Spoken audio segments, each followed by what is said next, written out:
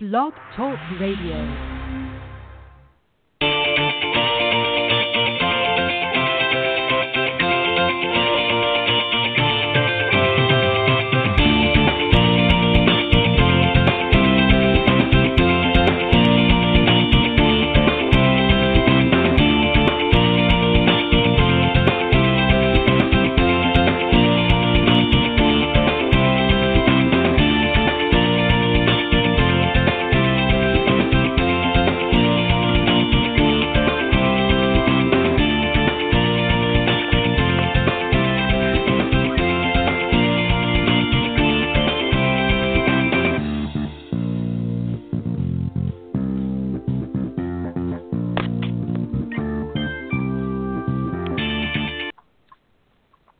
Good evening, everybody, and welcome to Golf Talk Live. I'm your host, Ted Odorico, and we've got a great show for you tonight, this June 16th on the cusp of the U.S. Open. Very excited about that. We'll talk a little bit about that here in just a minute when the guys come on. We're going to start things off, as always, with a great round of Coaches Corner on the panel.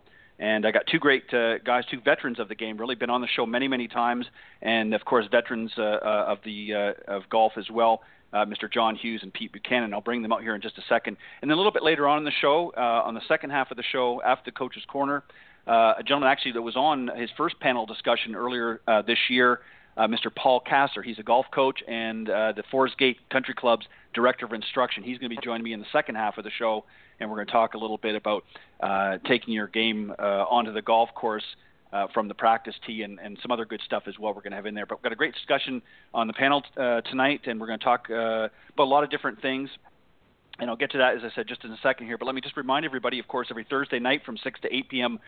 Central Time, or 7 to 9 p.m. Eastern Time for those of you on the East Coast, and 4 to 6 for those of you Pacific Time, is where you can find us. Go to blogtalkradio.com. Up in the search key, type Golf Talk Live, and that will take you to the main page. And, of course, on the live broadcast, it'll always be at the top. For some reason, if you can't join us during the live broadcast, not to worry. All of the shows, of course, are auto-recorded as they are broadcasted, and you can always go to the link, blogtalkradio.com/Golf Talk Live, and just scroll down to the on-demand section, and it'll always be the most recent show. Again, will be at the top, and you can just scroll down and listen to some of the previously aired shows when it's convenient for you if you can't join us here live. But for those of you that are tuning in tonight live, thank you very much as always. Good to have you here on board. If you want to call in, we always encourage you guys to call in. I know some of you are a little shy out there, but the number to call, of course, is area code 646-716-4667.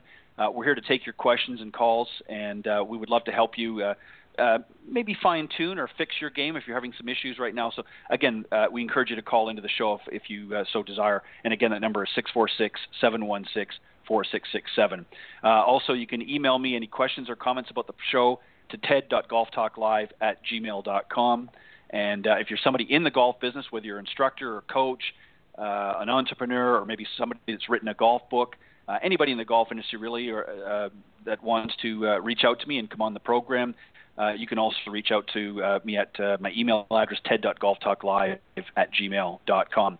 Always update the programs, of course, on social media, Facebook and Twitter particularly, but also on LinkedIn. My page is facebook.com/Golf Talk Live blog. Make sure you have blog in the end there. And my Twitter handle, of course, is Ted and Buck, CEO, CEO being in capital letters. And thank you for all of the recent followers and likes on both social media forums. As I mentioned, I got two great guys coming on the show here, so I'm going to bring them out. John Hughes, first up. He's a PGA Master Professional, also the Vice President of the North Florida PGA Section, and he was the recipient of the 2013 PGA of America Horton Smith Award. And he's recognized as one of the top 30 instructors here in the U.S. by Golf Tips magazine. Also following with him is Pete Buchanan. He's the founder and director of instruction and owner of Plain Simple Golf, LLC. And Plain Simple Golf, of course, houses the Plain Simple Golf Circuit and the Simple Swing Repeater Training Brace, which are some great products, and definitely want you to check that out after the show. He's taught for over 30 years, and Pete's agenda really is to simplify his golf swing philosophy in an effort to help make it simple for you guys out there to play your best. So, gentlemen, again, welcome back to the Coach's Corner panel. Hi, Ted.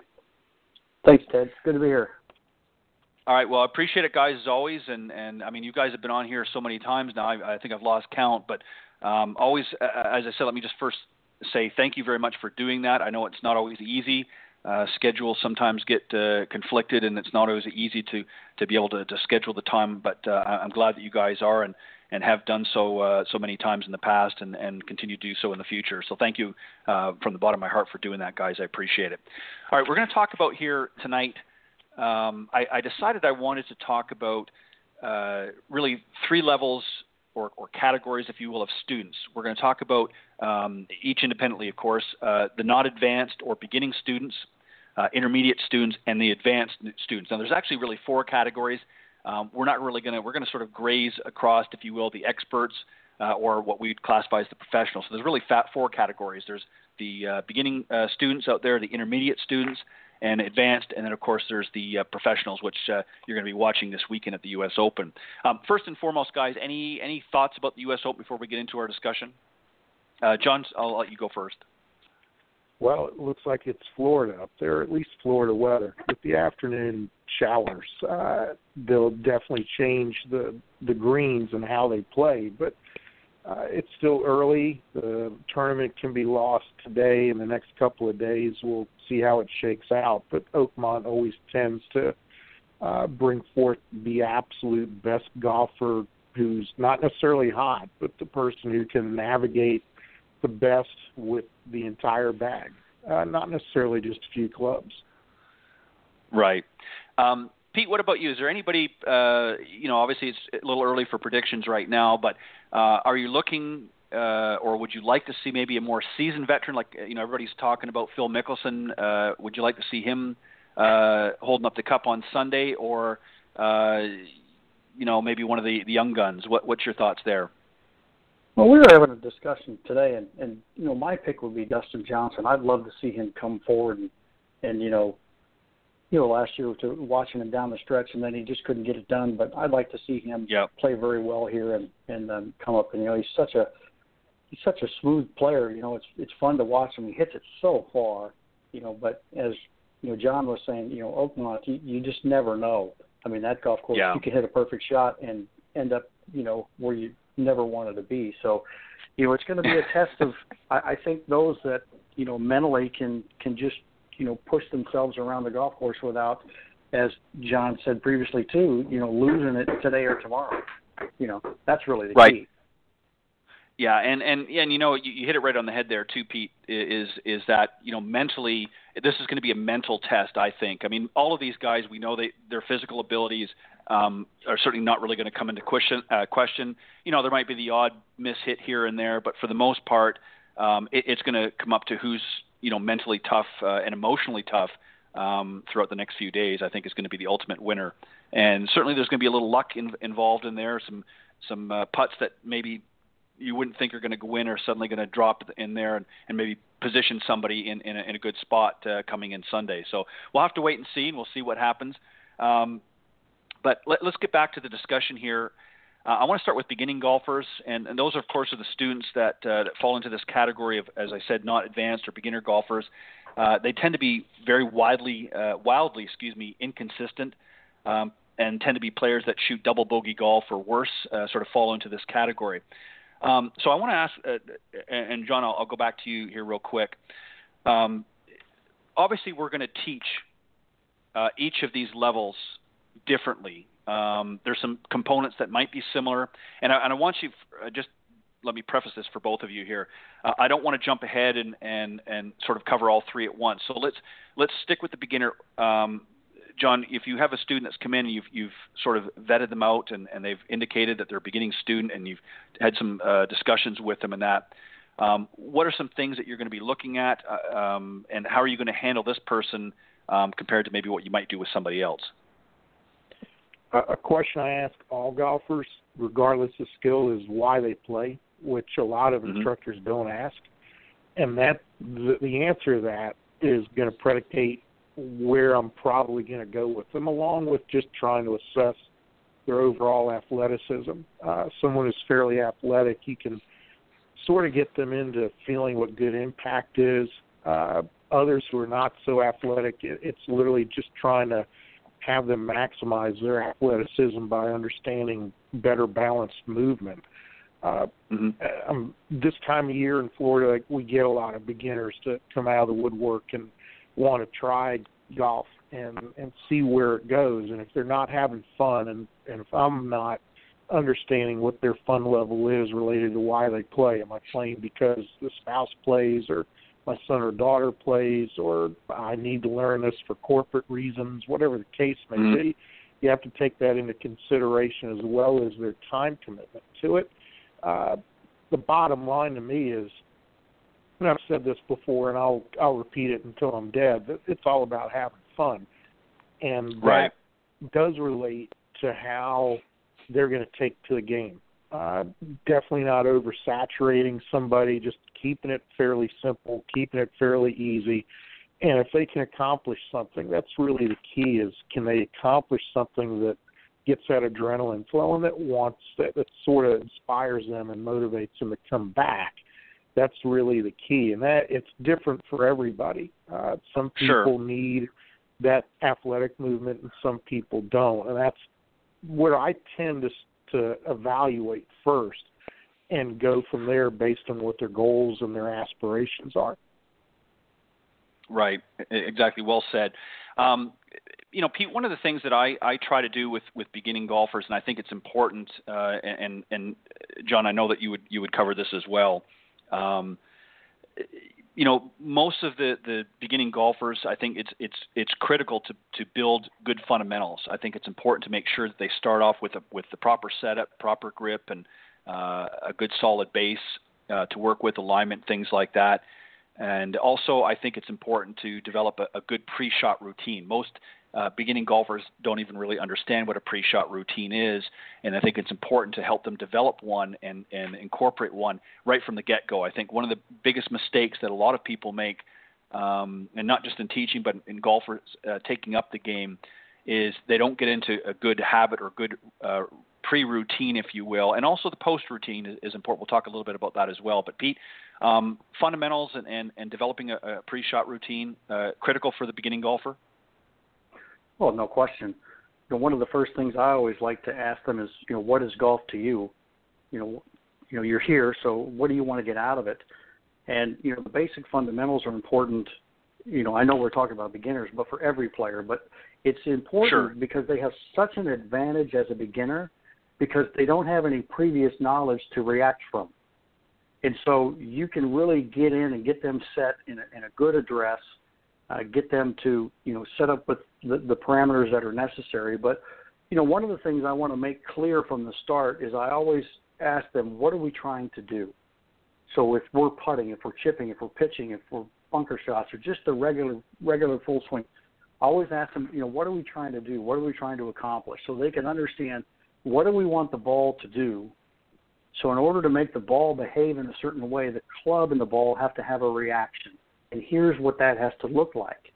And then from there, you have to do these things to make that reaction happen. And so that way they get it so they can understand what's supposed to happen, why they're supposed to do the things to make that happen, and then how to set up to achieve it. We all know that most of the amateurs that play the game miss hit shots before they ever hit them because they put themselves in a dress where they can't get it done. And so they've not learned the reaction to, here's what I'm trying to do, here are the things that are going to control that, here's how I can control the club. So based on that, if you can get them to understand that process from the beginning, they're so far ahead of the game because they can always see what the ball does, lead that back to the relationship between the club and the ball, and then how to go about fixing it on their own. So I try to get them into that framework right away so that they understand that every time they're going to hit a shot, you have to ask yourself, what are we trying to do here? And I spent time with the Jacobs schools. John Jacobs said that every time when I got to work with him and got to watch him teach. Every single class we went to, he says, what are we trying to do? First and foremost, what do we want the ball to do? So I think if they can get that fundamental understanding at the beginning, it makes it a little bit easier for them to see how and why they need to set up the way they do. Yeah, well said, both of you, by the way. The other thing, John, that I want to talk about as well is obviously, in today's game, years ago, instruction primarily, we kept them on the practice tee and got them working on different, their fundamentals and other shots and things like that to get them to understand golf. But now most of the instructors are trying to get them out on the course. For a beginning golfer only, I'm talking about the beginners right now. We'll talk about the others in a second. For beginning golfers, how much time, and we'll use just as a platform, let's say an hour-long lesson, how much time for a beginning golfer should be dedicated on the range or in the practice facility, and how much on course, if at all, in the early stages of development? I tend to get the confidence level of the student in front of me to find out if they're confident enough to get out on the golf course with the skills they currently have. A lot of times they've already been on the course, and that's why they're there to see us. It didn't go well. It just was so disastrous. They felt the need to start fresh and start anew, as Pete said. So it's really based, again, on the individual. A lot of the beginning lessons are probably more done on the range than, say, on the golf course, simply because if you can't accomplish it on the range, how are you going to accomplish it on the golf course? The real key is, can you advance the golf ball in some way, some form, some fashion? Are you advancing that golf ball in a functional way? Doesn't have to be pretty, doesn't have to be the best looking pose at the end, but can you put the club on the ball, have that reactive element that Pete spoke about, and get it moving, propelled down the fairway and onto the green? And that's typically, again, based on the individual. I've got a couple of beginners. That's the only place they want to be is on the golf course, because they elude such confidence, they elude so much enthusiasm that they'd rather learn it on the golf course, and that's probably fewer and much more far between than the average beginner who's having issues with just let's get the club on the ball. And that typically is going to boil down not only to confidence but athleticism. People who are more athletic are going to be more prone to want to get out on a golf course. They're a bit hungry to be out there. And that's certainly something that we can accomplish. I've got some beginners now that they're nowhere close to being ready to be on a golf course. They've never, ever been on a golf course. So to bring them out there and allow them to fail is something a great coach won't allow to happen until it's time for it to happen. You do learn from failures, but you can literally have such disastrous failures in just one hole with a beginner that will never come back and play. And it's our responsibility as their coach to at least give them the opportunity to come back that second time, that third time, that fourth time. See, it's not that I'm guarded getting people on the golf course, so we want them out there. But some indoctrination sometimes a great example, especially the business person. I'll bring them out on the golf course and only have them chip and putt, but at the same time have them understand where to stand when they're putting and when somebody else is putting, and what a red hazard is or what a yellow hazard is, just simply so they can handle themselves in that kind of situation. So it really depends on the person and the situation too. Yeah, and you raise an interesting point too, John. Is really, obviously it depends on the individual. Some individuals are a little bit more aggressive in their play and want to get out there. But again, we have to be careful that we're not taking somebody that's maybe not quite ready to step out in the golf course and let them have an experience that's not going to be or is going to be rather detrimental and more than likely get them to shy away from coming back again. And we certainly want them to continue to come back. Pete, that also, I guess, brings up another thing. I talked to one of the reasons why I wanted to talk about this tonight is, I always try to find some different topics and things that we can have discussions on the panel, because I don't want to, fall into the pattern of sort of the same old questions of, how do you fix the slice? How do you, hit a draw, or how do you do this? There's just too much of that, and that's not really helping golfers out there. It might help a few throw a Band-Aid here. But so yesterday I had a very unique opportunity, and while I was preparing for tonight's show, I had 5 young gentlemen ranging from 10 years old up to the oldest was 19. Now, they were all cousins and all knew one another, and there were 5 of them, as I said, all boys, and various different levels. Most of them were beginning golfers. Some had played a few times. One was an intermediate golfer. We'll talk about him in a second. And one of the things I want to do is I wanted to ask them questions about what they wanted to know about the golf game, what they wanted to learn, what was troubling them, where they were having difficulties, and what they didn't understand. And it was kind of interesting, the different perspectives. Obviously, the youngest player, as I said, was 10 years old, and, he hadn't played very much, and he didn't really have a strong interest. He enjoyed going out once in a while with his dad. So, again, it goes to your point, John. You talk about really understanding and asking, why are you here? Are you just there to have fun, or is it just something you want to do with your dad or a partner once in a while? And so understanding and assessing that. Then they had the intermediate golfer who plays quite regularly, actually used to play competitively, had some different question concerns. I'm going to throw a few of those in here as well. But Pete, obviously, to further John's point, it really depends, I think, with your students on where they at, even though they're a beginning golfer, where their comfort level is and what their ability is before you want to start shuffling them out to the golf course, correct? That is correct. One of the things that I've done is, we take the short game area and actually play holes that way to start them off. And so we play little par 3, 4s, and 5s from about 40 yards on in, just to get them used to playing the ball around the green. And, so many times when you look at players out on the golf course, you can get them to reasonably hit it as a beginning player. They hit a couple of shots within 40 yards of the green, and they make it 17. So because the short game is just not there. I want to get them fundamentally sound putting, chipping, and pitching first. Let them understand what the scoring shots are around the green, get them comfortable being around the greens, because in my experience with beginners, that's where they take the longest time. They get around the green, and, unless they're just picking them up. But, they just take forever. So I think you can get them comfortable with, how to play little holes around there. And then when we start on the golf course, we start at 100 yards. We just drive straight down the fairway till we're 100 yards out. We're going to tee off from here. Let's get you comfortable being out here, being around the greens, how you're supposed to move, where you walk, the things to look out for, and, those types of things. So I think that gives them a good fundamental start. So they're a little bit more comfortable with out there. And obviously with what John said, you have to deal with the personalities, because some may not be, ready even though you're doing those things. But I've always found when they're comfortable around the greens, they can just maneuver around the golf course so much easier. Sure. Yeah, that's so true.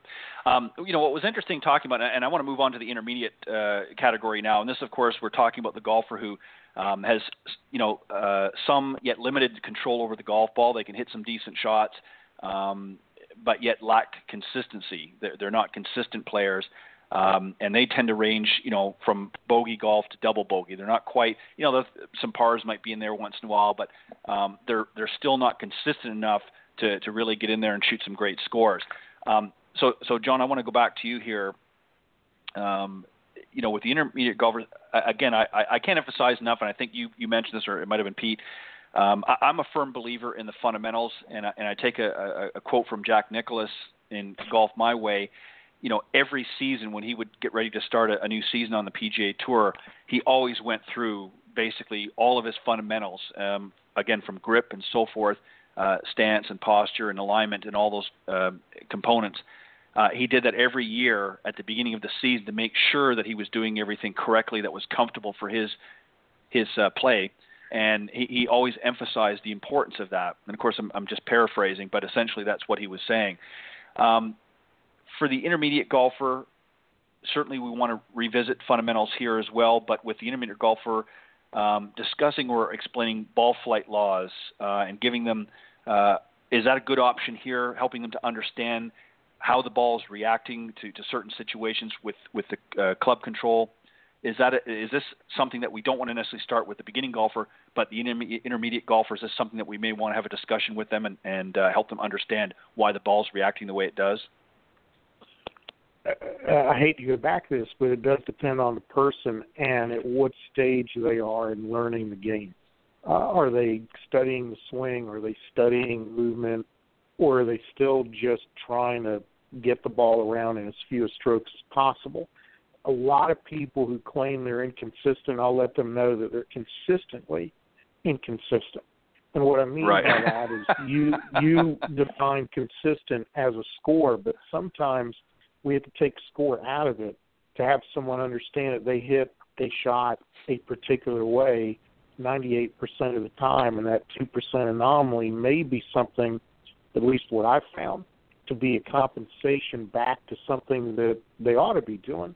And with the advancement of technology, I think what we're all falling into, or at least finding out, and I've said this before on the show, is that alignment's probably the number one thing that an intermediate golfer fails to do, and it falls back on to that pre-shot routine. Are they actually lining something up to, can they see how that straight arrow is going to fly towards that target?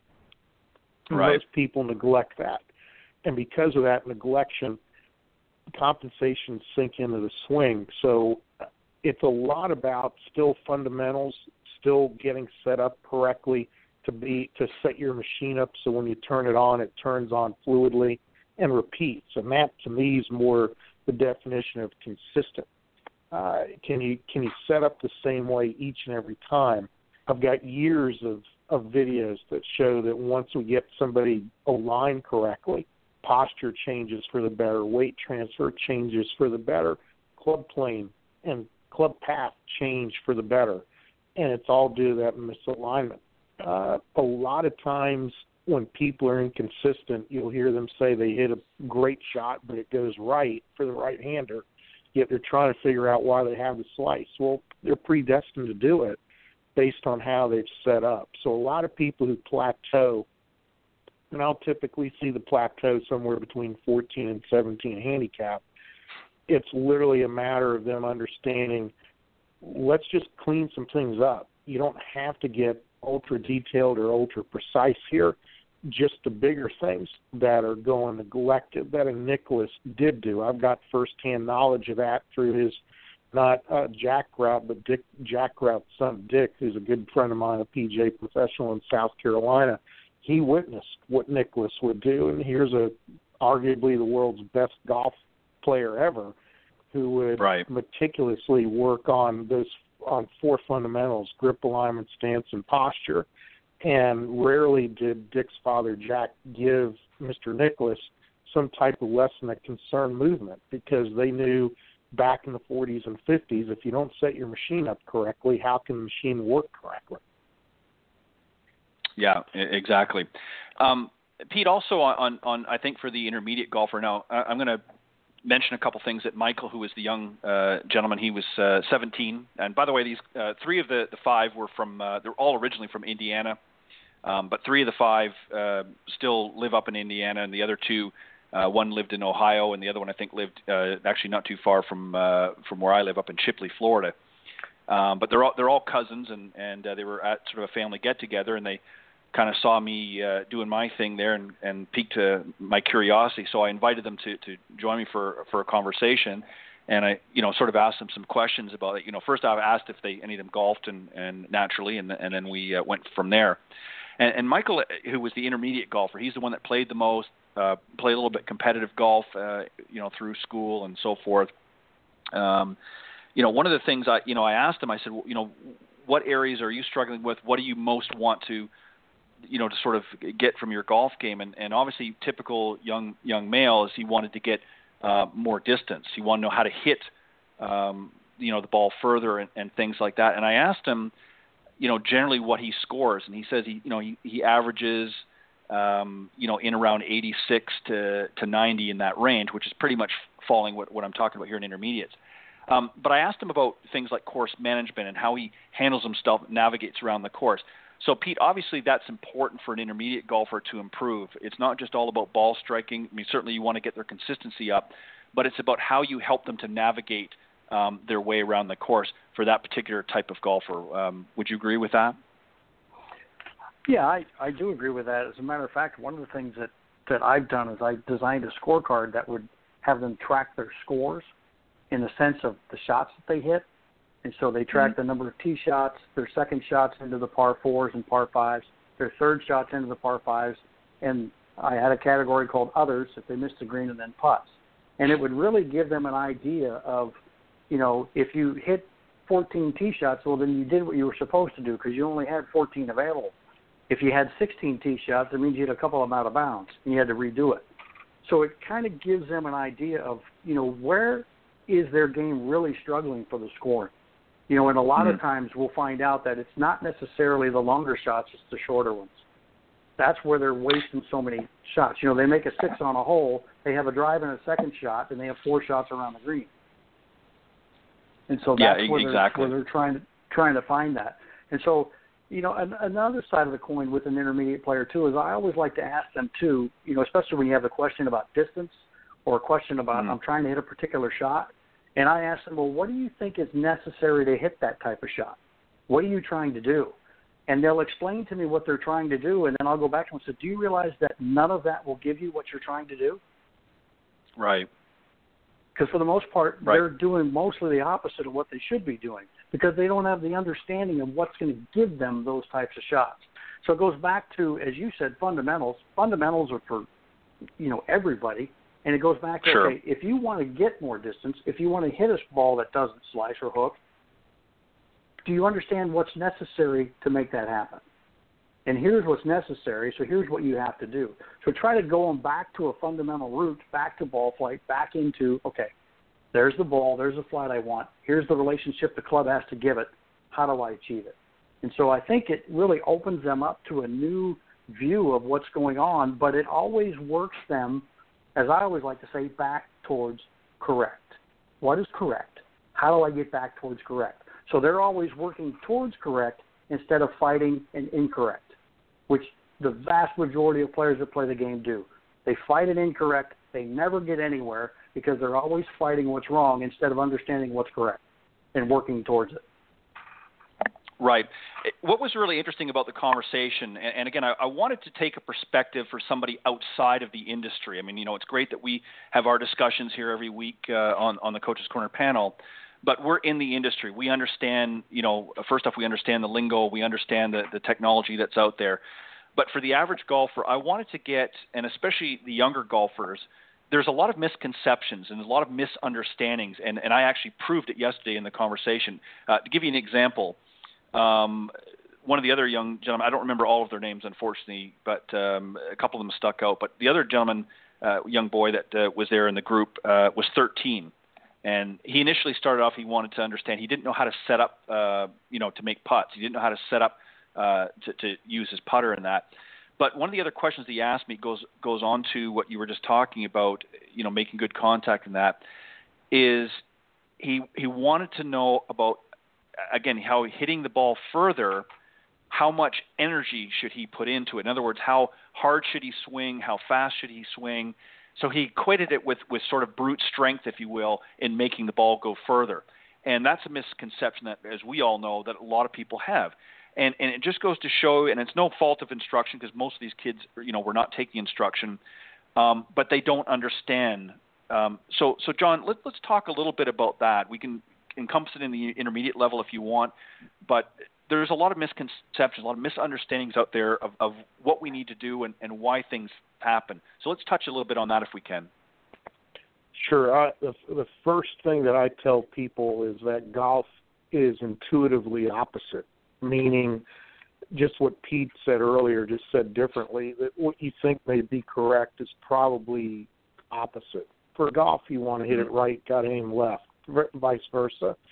So that's one of the things that you can teach, you can orate, you can even demonstrate, but until the aha moment, and with the intermediate golfer, there's a lot of aha moments. The other one is, do you really need more effort, or is it more about technique that allows effort to be more efficient? The story I always tell my clients, especially when they're looking for more distance, is me taking a lesson, almost 30 years ago from one of my mentors, Jimmy Hamilton in Raleigh, where he had me hitting wedges. And at the time I was hitting a wedge 135, 140, and he asked me to hit it 100 yards and tried to put it together with my driver saying, look, the reason why you're not hitting your driver well is because you're just out of control. You're out of balance. But he said it in a way that allowed me to learn from my mistake. I had that aha moment. And when I put the 100-yard wedge swing on a ball with a driver, I miraculously am hitting the best drives I had hit in quite a long time. But yet, I still in the back of my brain thought, wow, if I'm only swinging at 100 yards with this thing, can you imagine what I'd do if I swung at 100%? And then all of a sudden it goes sideways again. So a lot of the things that an intermediate golfer needs to learn has to be learned, but not necessarily by trial and error. It just has to be learned by error. And then sort of working backwards, as Pete said, to what's the correct. And one of the things I try to teach that intermediate golfer is, you know what, great decisions will always camouflage poor performance. Meaning you can set up correctly because you made the correct decision as to what shot to hit and what club to hit and so forth, and you may not hit it perfectly, but at least it's going to be a great miss. And that's what the intermediate golfer struggles with, that it's not a game of perfect. It is a game of misses. And once they can achieve those 3 aha moments, they tend to climb up to the next plateau rather quickly. Yeah, well said.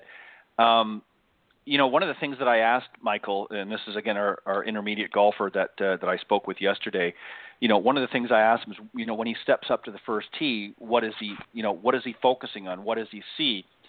And the first thing out of his mouth was, well, I'm looking at the pin. I'm looking at where the pin is. Well, I said, on a shorter hole, that's a little easier, but on a longer hole, if it's a par 4, par 5, it's not always easy to tell exactly where it's positioned. But I said, what else do you see when you're looking at? What are you thinking about when you're stepping up on that first tee? And typical amateur golfer, they're seeing and focusing on a lot of the trouble, bunkers, water hazards, what have you. They're not really focusing on the target, where they want the ball to go, where they're trying to position the ball. And conversely, a pro, when they step up to that tee, they're looking in reverse. And Pete, I think you would agree with this. They're certainly, cognizant of where the trouble is, but they're not focusing, and they're not sitting there in their mind saying, well, I don't want to hit it in the bunker, or I don't want to hit it over to that water. They know where the trouble is, but they're focusing on the specific task at hand, and that is to put it in the best position that's going to give them an increased opportunity to hit that next shot into the green, or depending on the hole in that. And that's what they're thinking about. They're not thinking about all the trouble, whereas the amateur has the opposite. And Pete, that's something that we have to try to, sort of train our beginning golfers, in particular our intermediate golfers, to focus on. Is that kind of what you're doing as well? Well, absolutely. I like to take, in as far as a mental golf class, I like to take them out to a par 3 and we'll stand on the tee box and I'll say, what do you see? And inevitably, nobody sees the green. Right. And there's a bunker, there's water, and they'll ask me, what do you see? I said, that's a funny card over there. Look at that bird flying over there. And so I'll tease them a little bit and say, I'm looking around at the surrounding areas, but I said, I'm looking at the green and where I'm going to hit my ball on it. I said, so there's a little bit different perspective in what you're doing there, because it goes back to, they're always looking where the fault is. Amazingly, a guy will step up on the tee and hit a ball, 50 yards right out of bounds, and then he tees another one up and hits the next ball right next to it, because that's the only thing he's thinking about. And so you have to get them to say, what's the object of the tee shot in the first place? To put the ball in the fairway as far down as you can, not to hit it as far as you can and hope it lands in the fairway. So first of all, you have to take a club that's going to enable you to put it in play. Now, that may not be a driver. I used to tell them when I warmed up, the last 10, 15 shots I hit were with a driver only to see if I could use it. If it's going crooked on the driving range, that's going to double magnify on the first tee. And so you have to look in perspective of what are we trying to achieve here. The tee shot's goal is to put it in play as far down as you can. So what club is going to comfortably allow you to do that? And if you're going to pull the driver out and your blood pressure is going to go up, the grip's going to get tighter, your arms are going to strangle the thing. The tighter you hold it, the slower it's going to swing. Right. And so, and the other thing I try to tell them, and something I always came up with when you're talking about distance, I said, if you try to hit it hard, you'll hardly hit it. But if you hardly hit it, you'll hit it hard. Right. And so when you try to kill it, it doesn't go anywhere. The one guy that says, well, I'll just take a little swing and punch it out of the trees, and they mow it 50 yards across the fairway. It's because they really, they take an easy swing and they actually contact it. But as John was saying previously, when you slow things down, you can actually speed the club up. because, they used to tell sprinters, I want you to sprint this 100 yards and run as hard as you can. And then I want you to run at 80%. And at 80%, they went faster because they weren't as tense. Yeah. Right, exactly. And so it's a lot of that, too. So I think in those pictures, it's just getting them to understand, there's trouble out there, but where are you trying to put your ball? Where do you see your ball landing? Pete, one of the best examples I've ever seen of that is 2 or 3 scenes out of Bagger Vance.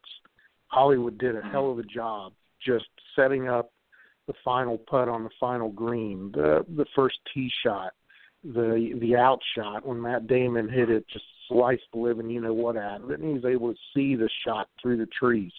That's what happens with the better golfer, and the intermediate golfer just can't put that together. It goes back to what Pete was saying. What do you see? They just don't see what inevitably needs to take place. And if you're an intermediate golfer and want to totally understand what Pete and you and I are talking about, go back and look at Bagger Vance. It's a fantastic example.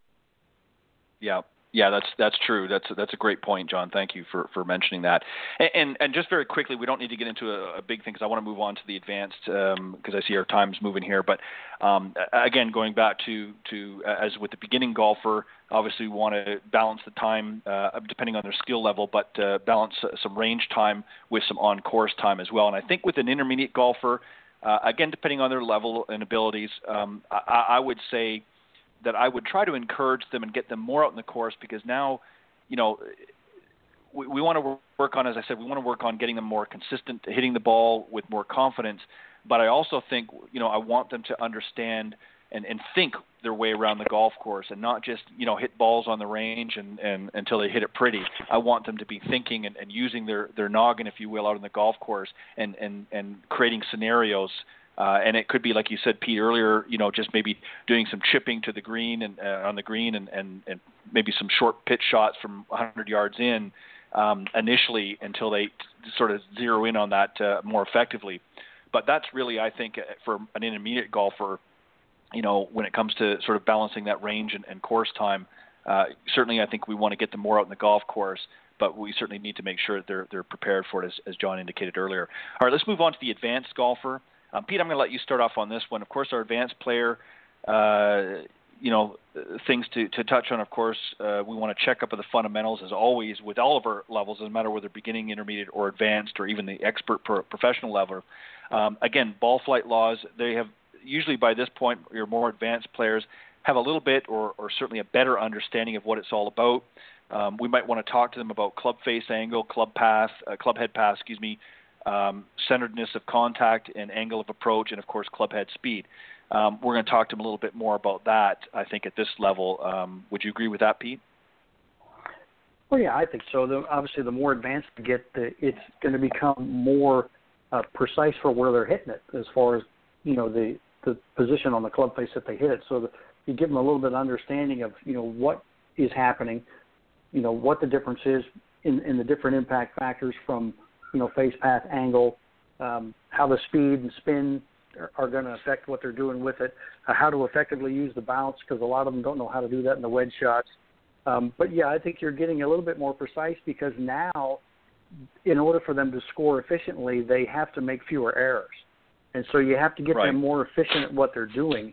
And I always like them, when I'm talking to the more advanced players, I always tell them, I said, the more time you put in preparing yourself for a shot that you can do, the better shots you're going to hit. So you have to understand and prepare yourself for each one that you're going to hit and understand what you want to do. And in that practice time, you have to start taking those shots and repeat those motions. I have a whole system that I built with practices from all the different areas, and it's all based on drills. And they do drills for a reason, and the drills are there so that they can run through those each individual drills, and that builds the pieces together for the swing. But they're there so they can get comfortable with what they're doing. But I think so with the flight monitors that we have now with my more advanced players. I'll get it out. I'll let them hit some shots. I'll let them see what the numbers are. I'll get a little bit more detailed in the video analysis with the numbers that I use and getting them to understand movements between horizontal and vertical movement and those types of things. But I think because their scoring dictates it, they need to be a little bit more precise in what they're doing with their contact and their shot making, and also the short game shots in order to stay at that advanced level. Yeah, well said, by the way.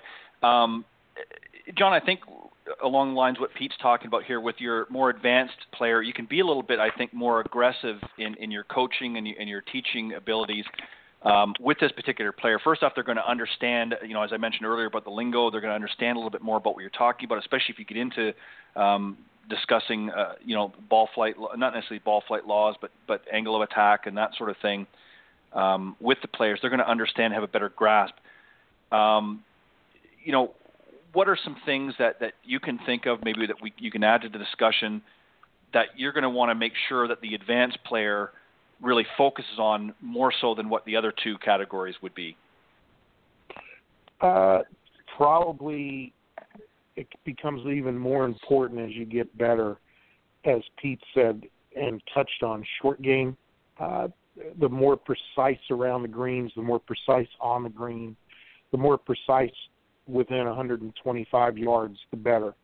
And when you look at, say, a Zach Johnson and some of the other not as long players on the PGA Tour, this is what differentiates them from other people who may be a little bit slight in build or not as physically strong as somebody else. That's huge. And then to expand upon what Pete does, and I know he's done this, I've seen him do it with some people, is you've got to take this technical skill and merge it into some type of consequential practice. Drills are fantastic, but you can't go out on the golf course thinking drills all the time. There's been very few people who have been successful that way. Right. What the great players do that the advanced player can take a page out of their book is to put your game under pressure on the practice facility, take it out on the golf course and play mini games with yourself, very similar to the beginner golfer. So you're starting at 100 yards. Well, now instead of hitting, say, a 3-wood 100 yards, you're very capable of hitting a wedge or a gap wedge or even a lob wedge that far. What are you going to do? What are the expectations and what are the consequences if you don't meet those expectations? This helps you prepare for those stressful situations you may find yourself in time to time on the golf course.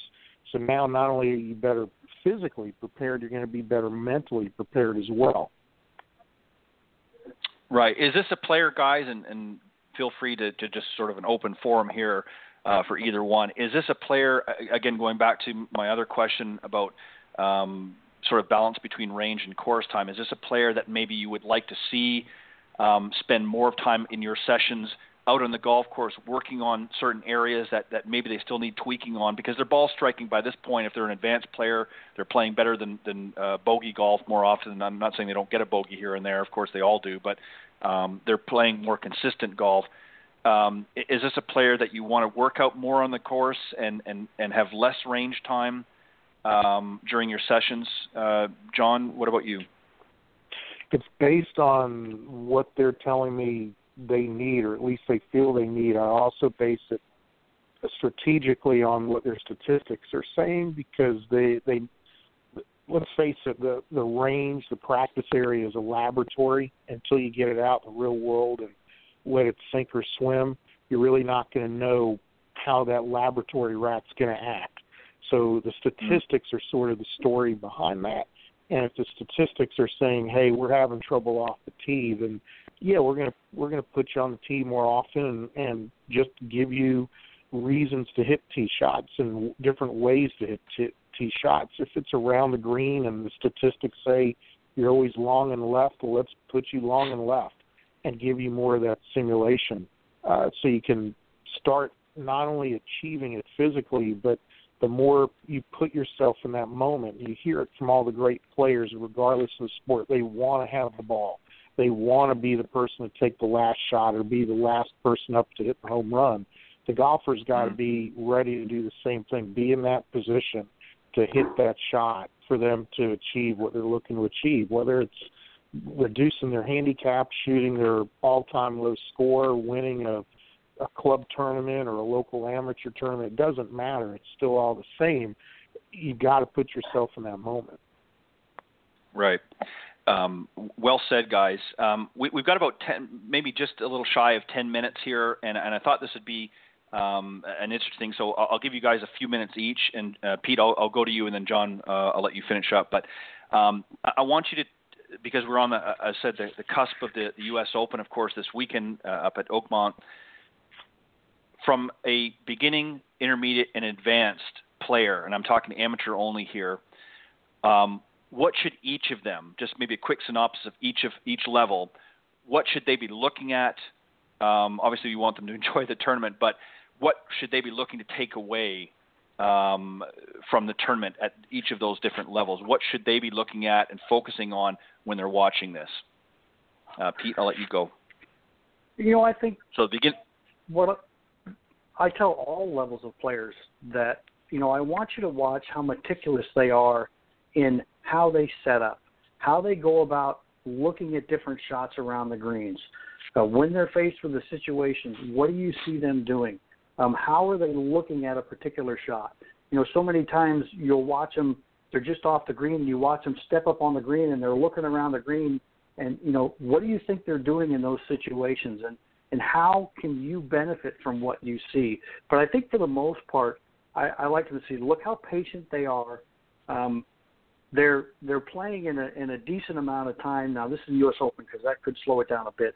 But they're very meticulous in what they do. They do the same routines over and over again.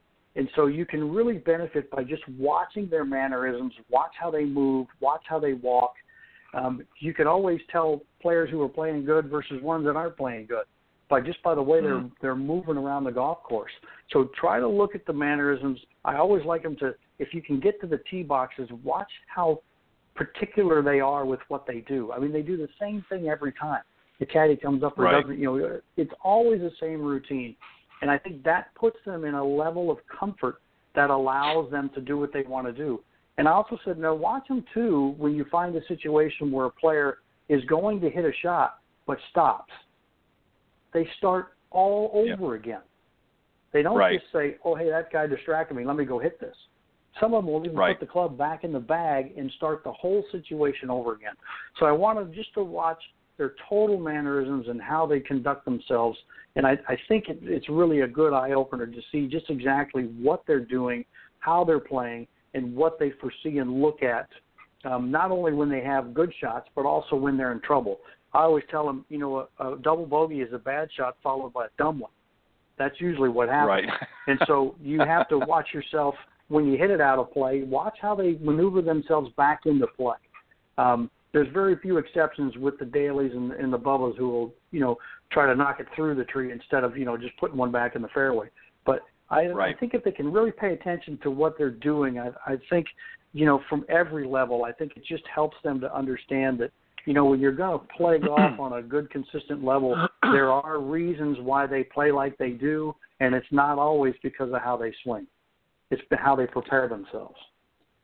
Right. Well said.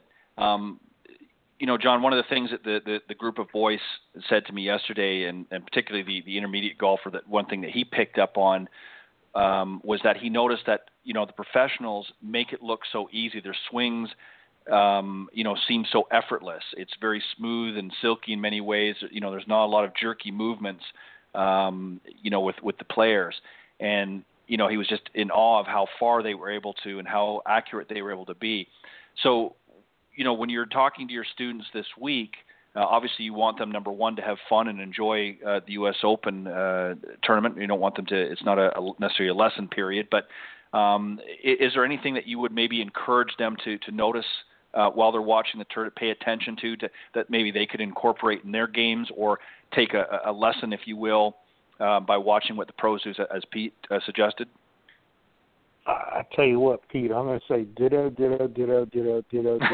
on everything you just said, because I can't really say it differently and emphasize it much better than what Pete did.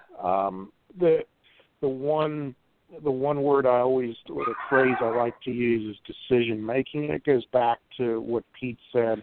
It's not watch how they handle adversity. They handle it better because they've been in the moment more often, and They've got what I call this file cabinet full of experiences that they can pull upon.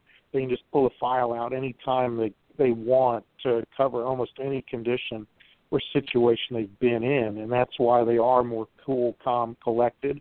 And the ones that aren't, you'll tell. You'll see it. You'll see it in their body language, as Pete said.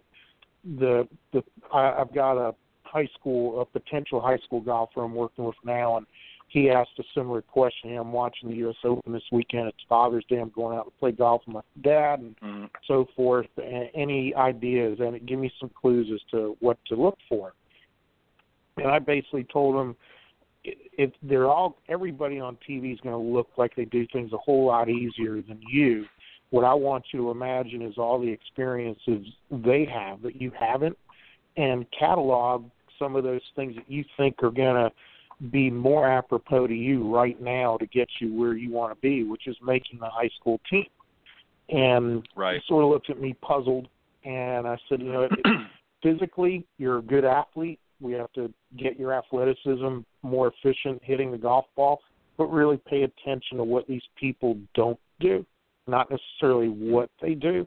It's what they don't do that adds up, and they don't do it because of all these experiences they have in their brain, their filing cabinet. And if you can find one or two things out of the weekend as you watch that you can emulate, that you can put into your play, even as not so advanced as you are, that's going to help you not only short-term but long-term. Right. Well said, guys. There's a reason why I enjoy having both of you on the program is not just, your experiences, but obviously that plays a major factor. But, you really, keep it real in the discussion. And, you don't add a lot of fluff, and that's one thing I don't want in the program is I want to make sure that we're giving people the best information that we can based on our experiences, and in order to help. One of the things that was a little bit disturbing talking to these guys yesterday was again, and I there's that could be a whole conversation on another show, but really a lot of the misunderstandings that they had just because they're going by what they see. Pete, you mentioned about being able to take away from watching these guys on TV this weekend. It's a shame, really, that we don't see more of the bad shots televised. Obviously, for editing purposes and for enjoyment, they're going to show more of the better shots. But it would be interesting to see more of the players when things don't go their way, how they handle themselves. Because I think most amateur golfers would be surprised that the professionals certainly are going to do things a little bit differently, but they have bad shots as well. And I think it would make the amateur golfers feel a little bit better if they knew that Rory McIlroy or Zach Johnson or somebody else hits it in the woods or skips the pond or gets in a hazard of some sort just as easily as they can. So these are things I wish that a lot of the amateur golfers would see more of on TV, just to give them an understanding that it happens even to the best golfers in the world. So, guys, as always, thank you very much, John and Pete, for being on the Coach's Corner panel. Great discussion tonight. I enjoyed that, and I hope the golfers tuning in, and also the coaches and other teaching pros that are tuning into the show, I hope you guys enjoyed the conversation as well. So thank you very much, guys, and enjoy the U.S. Open this weekend. And happy Father's Day. You bet. Thanks, Ted. Thanks for having us on. It's always a pleasure, and it's great what you're doing. It's great for the game, and we really appreciate what you do. Well, thank you. Thank you. Sorry, John, go ahead. No, go ahead, Ted. I was just going to say, as I've mentioned many, many times, I enjoy doing this for a myriad of reasons. I think it's great that we can, come together as a group and in these discussions and talk about some of the things that are going on and some of the things that people are struggling with. We always try to do this in our day-to-day lives as teachers and coaches and that, but sometimes it's good to get other perspectives in there and other discussions and give not just the average golfer out there an opportunity, but give some of the others in our industry an opportunity to learn from others. Many times I've had much feedback on the program from other golf professionals and other coaches and that said, boy, I like what so-and-so said, last week. I'm going to incorporate that into my teaching, or, I didn't realize that, especially some of our younger guys out there. So that's really why I do it, is to help one another. But John, thank you as well for coming on the show. I always appreciate your input. Well, thanks, Ted. And again, Pete, thank you. It's good to hear your voice, and look forward to seeing you again soon. And I can't agree more with Pete, Ted, that this particular medium provides, I'm going to call it, a more simplistic look at things. There's so much information out there, and there's so many numbers and positions and things that you can and can't do and so forth. And I think what this arena, this environment brings out is the capability of anything's possible, and it doesn't have to necessarily fit into a box. Your triangle can fit into the box if you want it to. You just have to be creative enough to do it and pull the resources together to do it, and you certainly have been doing that for a while, and appreciate the opportunity to share that experience with you. Well, I'm again, thank you, gentlemen, for your kind words, and you always have a home here, if you will, on Golf Talk Live, and especially on the Coach's Corner panel. So, guys, have a great weekend. Thank you very much again for your time, and have a great U.S. Open. Watch with great intensity, and we'll see what happens later Sunday afternoon. You bet. Thanks. It should be fun. All right, thanks, guys. Bye-bye. Yeah. All right, that was the Coach's Corner panel. Of course, John Hughes and Pete Buchanan have been on the show many, many times. I got another guest coming on here just a moment or two. I'm just going to get him ready in the chute, as they say. And, of course, I'm talking about my very special guest, Paul Kaster. Paul was on the show about a month ago, I guess it was. He was on the Coach's Corner panel, and wanted to bring him back, as I did with John a few weeks back, as a featured guest, just to talk a little bit more, give you guys a chance to know a little bit more about him and what he's all about. And he's he's a golf coach, and he's also the director of instruction at the Forsgate Country Club. But before I bring him on, let me just remind everybody, I wasn't on last week, so I didn't get a chance to do this. But since we are on the cusp of a major championship, I, of course, been running a contest this year. We started before the Masters. Billy Casper's son, Byron Casper, was on the Thursday eve of the Masters. We introduced a contest here. It's called the Golf Talk Live Major Champion Couples Contest. Here's what you win, and then I'll tell you how you play real quick. What you win is a one-night bed and breakfast at the Hacienda Hotel in Old Town, San Diego, golf for two at Salt Creek Golf Club, a second night at bed and breakfast at the Palm Mountain Hotel and Spa, also out in the San Diego area, golf for two at the Encina Golf Club. You also win, for the two of you, lunch at the Old Town Tequila Factory, which is going to be hosted by Byron Casper. Byron, of course, is an international PGA member and instruction, and, of course, son of the legendary professional golfer Billy Casper. Included in that prize is going to be a copy of Billy Casper's last book, The Big Three and Me, which he came on the show a few years ago and talked about. So the value of the prize is actually in excess of about $1,000.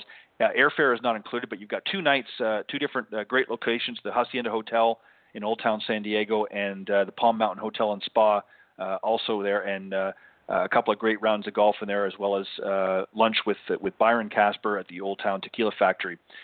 Simple way to play is this. For those of you that have tuned in the past, all you have to do is submit your entry, pick who you think is going to win this weekend's major championship out of the field. You've had a chance to see who the field is today. You have until Friday midnight to submit your entry. And what will happen is, for every correct entry, it'll go into a draw. And then the Thursday evening after the last major, which would be the PGA Championship this year, Byron will be joining me back on the show, and we're going to draw the name of the couple and announce the prize net. So submit your entries. You email it to golftalklivecontest@gmail.com. That's golftalklivecontest@gmail.com. Submit who you think by Friday midnight, which is tomorrow midnight, who you think is going to be the winner of this weekend's major championship, the U.S. Open, of course, at Oakmont. And we'll put that in the hat, if you will, and we'll of all the correct entries. Now, you get an opportunity, of course, for those of you that submitted for the Masters. You can also submit for the British Open and also the PGA Championship. You're allowed to have multiple entries, only one, of course, per championship, but you had up to 4 entries in total per individual. and would love to have you participate in that. So again, the email address to send them to, make sure you have all of your contact information there as well, your full name, address, and full contact information as well, and submit your entry, who you think is going to win this weekend's U.S. Open by Friday midnight, which is tomorrow, and June 17th, to golftalklivecontest@gmail.com. So good luck, everybody, and look forward to seeing some more entries.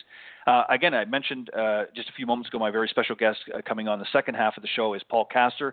He's a golf coach and a director of instruction at the Forsgate Country Club, and he has been on the show, as I mentioned here earlier, about a month ago on the Coach's Corner panel, but I wanted to bring him back as a featured guest. We're going to talk about a couple things, but primarily talking about taking your game from the range or practice facility, if you will, out onto the golf course. We're going to talk about some other things as well, but let me bring on my very special guest, Mr. Paul Kaster. Good evening, Paul. Welcome back to Golf Talk Live. Hi, Ted. Thanks so much for having me back. Well, I appreciate it, and as I mentioned to you guys, I guess it was about a month ago when you were on, I wanted to have you come back on for a little bit longer period, just on your own, and have a chance to talk about some different things. And one of the things that we're going to talk about tonight, as I just alluded to, is we're going to talk about really how to get especially the average golfer. Now tonight, I don't know if you caught any of the earlier show, we talked about the beginning golfer, intermediate, and the more advanced golfers, and some of the differences and how we would approach things in our teaching methods and things like that. But you wanted to talk about really how we can help some of the players out there transfer their practice on the course, or to the golf course rather, and help to improve their skills. So let's talk about that. First off, let's say with the beginning golfer, obviously it's a little bit different kettle of fish. What are you looking for with the beginning golfers to really help them navigate their way out in the golf course? What are some things that you're trying to get them to incorporate in their beginning? I think when you're just starting off with golf, there's still a lot of skill building that has to be done. So you're still learning how to hold the golf club, how to swing it, and there's a lot of technique that needs to be learned. But how to play, how to make decisions, things like that, it still should be part of the instruction, I think. And some of the things that I see, so much are people just hitting driver on every tee that they have the opportunity to hit it. That's kind of one example, instead of learning to hit a hybrid that is going to end up being like one of their, favorite golf clubs for advancing the golf ball around the golf course, and learning to hit that 5 or 4 hybrid off of the tee so that they get really comfortable with that, keeping the ball in play and not having to deal with penalty strokes and disappointment, and then, building a game around keeping the ball away from penalty situations and generating some confidence instead of, struggling with the driver, which is the longest, club in your bag, obviously, and harder to hit when you're just learning how to swing. So that's, I think, a really big one. And learning how to hit a basic chip, a bump and run chip around the greens. I actually have a lot of students chip with, a lofted hybrid. You see a lot more 5 and 6 hybrids in sets of clubs these days, and I think it's such an easy shot, and the heads on those clubs are so forgiving that if you have somebody choke down almost to the shaft and make a putting stroke with that club, it's pretty hard to hit a bad shot, and it's just another kind of thing in their arsenal that they're going to be doing from the very beginning of their golf, rather than like going back and learning it as they advance. So I find myself teaching a lot of advanced players how to hit that shot, because all I've ever done was hit wedges, around the green. I think things like that. Yeah, and I think also too, Paul, I think one of the things, that we want with the sort of differencing the beginning golfer is really we want to educate them more on how to prepare themselves to hit those good shots. In other words, with good fundamentals, good setup, good grip, that sort of thing. Whereas the more advanced players, it becomes more of a strategic. They already have a pretty good understanding of, if they're playing, better than bogey golf, as I indicated in our earlier segment on Coach's Corner. if they're playing better than bogey golf, they have a general understanding, and that's not to say we don't want to cover some of those fundamentals again, just to make as a refresher course, but we want to get more into strategy, help them think their way around a little bit better on the golf course. And conversely, with some of the intermediate golfers and even the beginning golfers, and as you alluded to here in your notes, and I want to make sure we touch on that as well, is we want to be able to provide them with and improving their skills without allowing them to get bogged down with too many mechanical thoughts. And that's something that's very common with the earlier, less seasoned golfers, the beginning golfers, and even the intermediate golfers, is they get too mechanical in their swing. They're thinking too many thoughts are coming in their head, and they're not really focusing on just swinging the club. So how do you sort of find a balance with some of the students that you're working with, especially your beginning golfers, that not to get too bogged down with the mechanics? I think when you're first learning how to do any like motor skill, you have to think about what you're doing. Sure. And so, if you compare it to like riding a bike or learning how to tie your shoes, at the very beginning, you have to be very conscious of what you're doing. And then over time, it becomes easier to the point that at some point you just forget that you're doing it completely. That's what you want to see with the golf swing too, hopefully. I think it's just that I think the culture of golf and golf instruction is so strong in kind of the direction of the fix and the mechanical answer, that people really believe that if they fix things on the golf course that they'll play better. Right. And so I think at some point you have to be able to let go of the conscious thought. So with beginning golfers, it's okay to think about how do you hit what are the mechanics of a putting stroke? Should I be making a hinge, or is it kind of a one lever, action? I think to some degree thinking about that's necessary unless they're practicing an awful lot, because they may not have, a beginning golfer may only be on the golf course one day a week.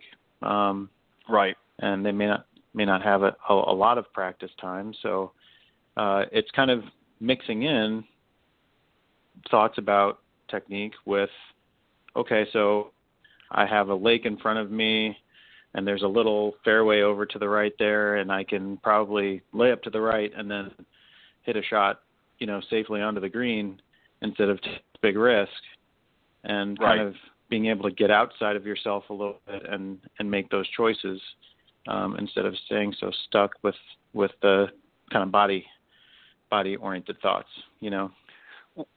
Right. Would you agree that particularly with your advanced players, that you really want to get into more of that type of understanding with them? You want them to take more of a risk assessment while they're on the golf course, because a lot of players, even some of the advanced players, get out there and, like you said, they want to take a chance and try to hit it over the lake, and maybe less forgiving as opposed to, they don't want to necessarily bail out, as some people might put it, out to the right where that safe landing area is. They want to try and go for it, and obviously a myriad of issues can come to, including a bad score on that particular hole.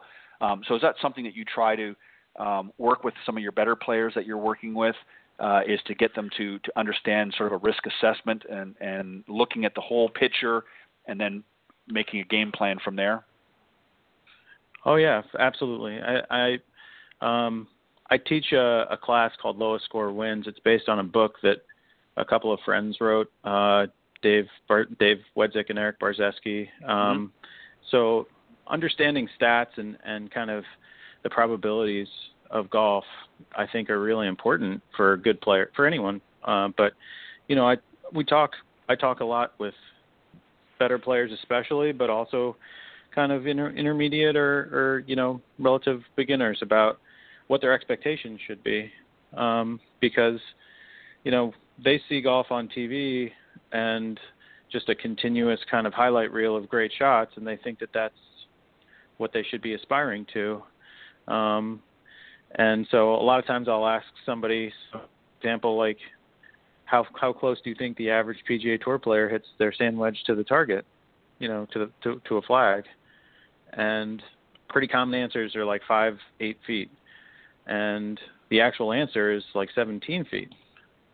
Right. And, so once you start to understand that even the greatest players in the world aren't that precise.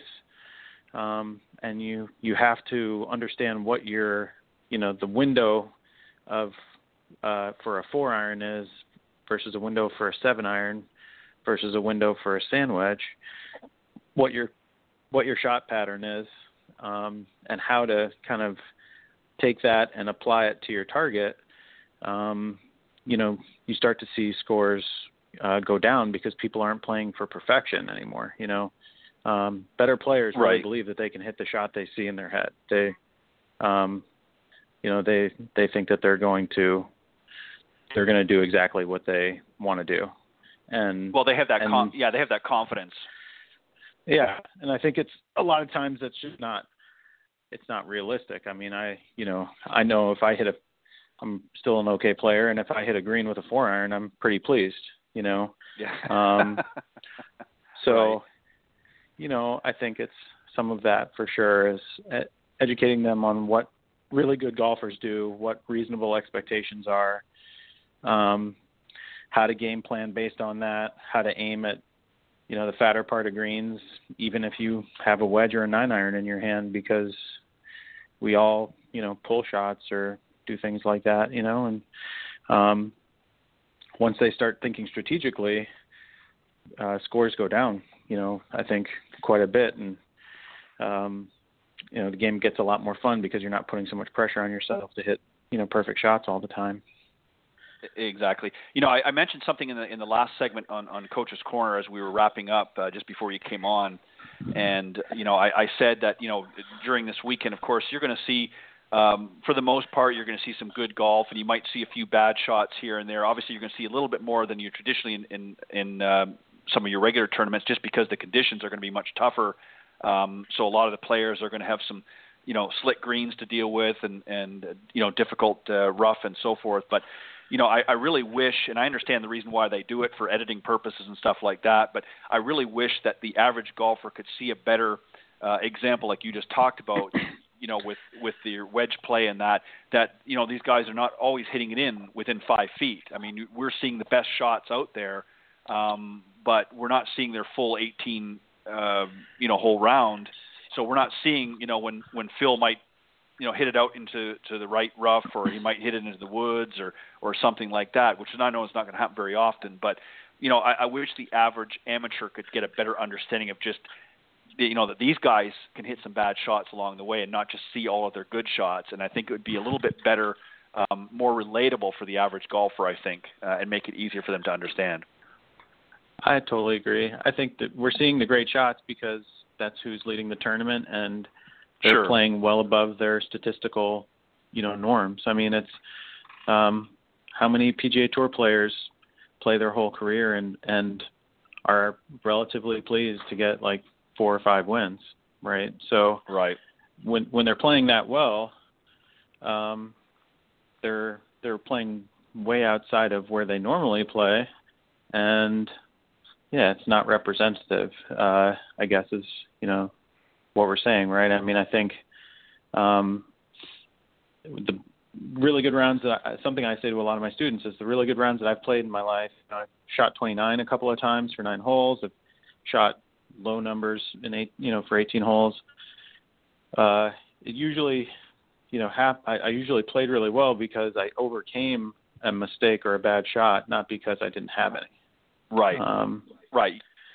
You capitalized on your misses, and and that's the thing is, you're going to hit some good shots no matter what round you're in, but you're going to more often not hit some not so good shots, and it's how you handle those difficult situations. That's why, so many people say golf mimics life in so many ways, and that's true, really, if you think about it, because, you're met with different challenges on the golf course, much like you are in real life, and it's how you handle that. I was mentioning earlier, again in the segment, that I had the opportunity yesterday while I was preparing for tonight's show to sit down with 5 youngsters from most of them from Indiana. They were all related. Age was ranging from 10 to 19 was the oldest, and just sort of picking their brains on what they look. Most of them were beginning golfers, but there was an intermediate in there. And what was interesting was they never really thought about how golf really kind of does mimic life in so many ways, and how out in the golf course, when you're faced with these challenges, they're very similar to challenges that you might, meet in everyday life. And they never looked at it from that perspective. So that it gave them a whole different appreciation of golf as a game, as opposed to just sort of chasing a white ball around and getting it into the fewest strokes possible around 18 holes. They looked at it from a much different perspective, and I was glad I was able to leave that with them. Paul, I want to talk about as we move on here, an interesting statement, I guess, if you will, that you put into the notes. You wanted to talk about needing to separate training from playing. And in quotations you've got beside it, we train so we can trust. And you talked about that a little bit. Obviously we want to prepare so that we gain that confidence and able to navigate.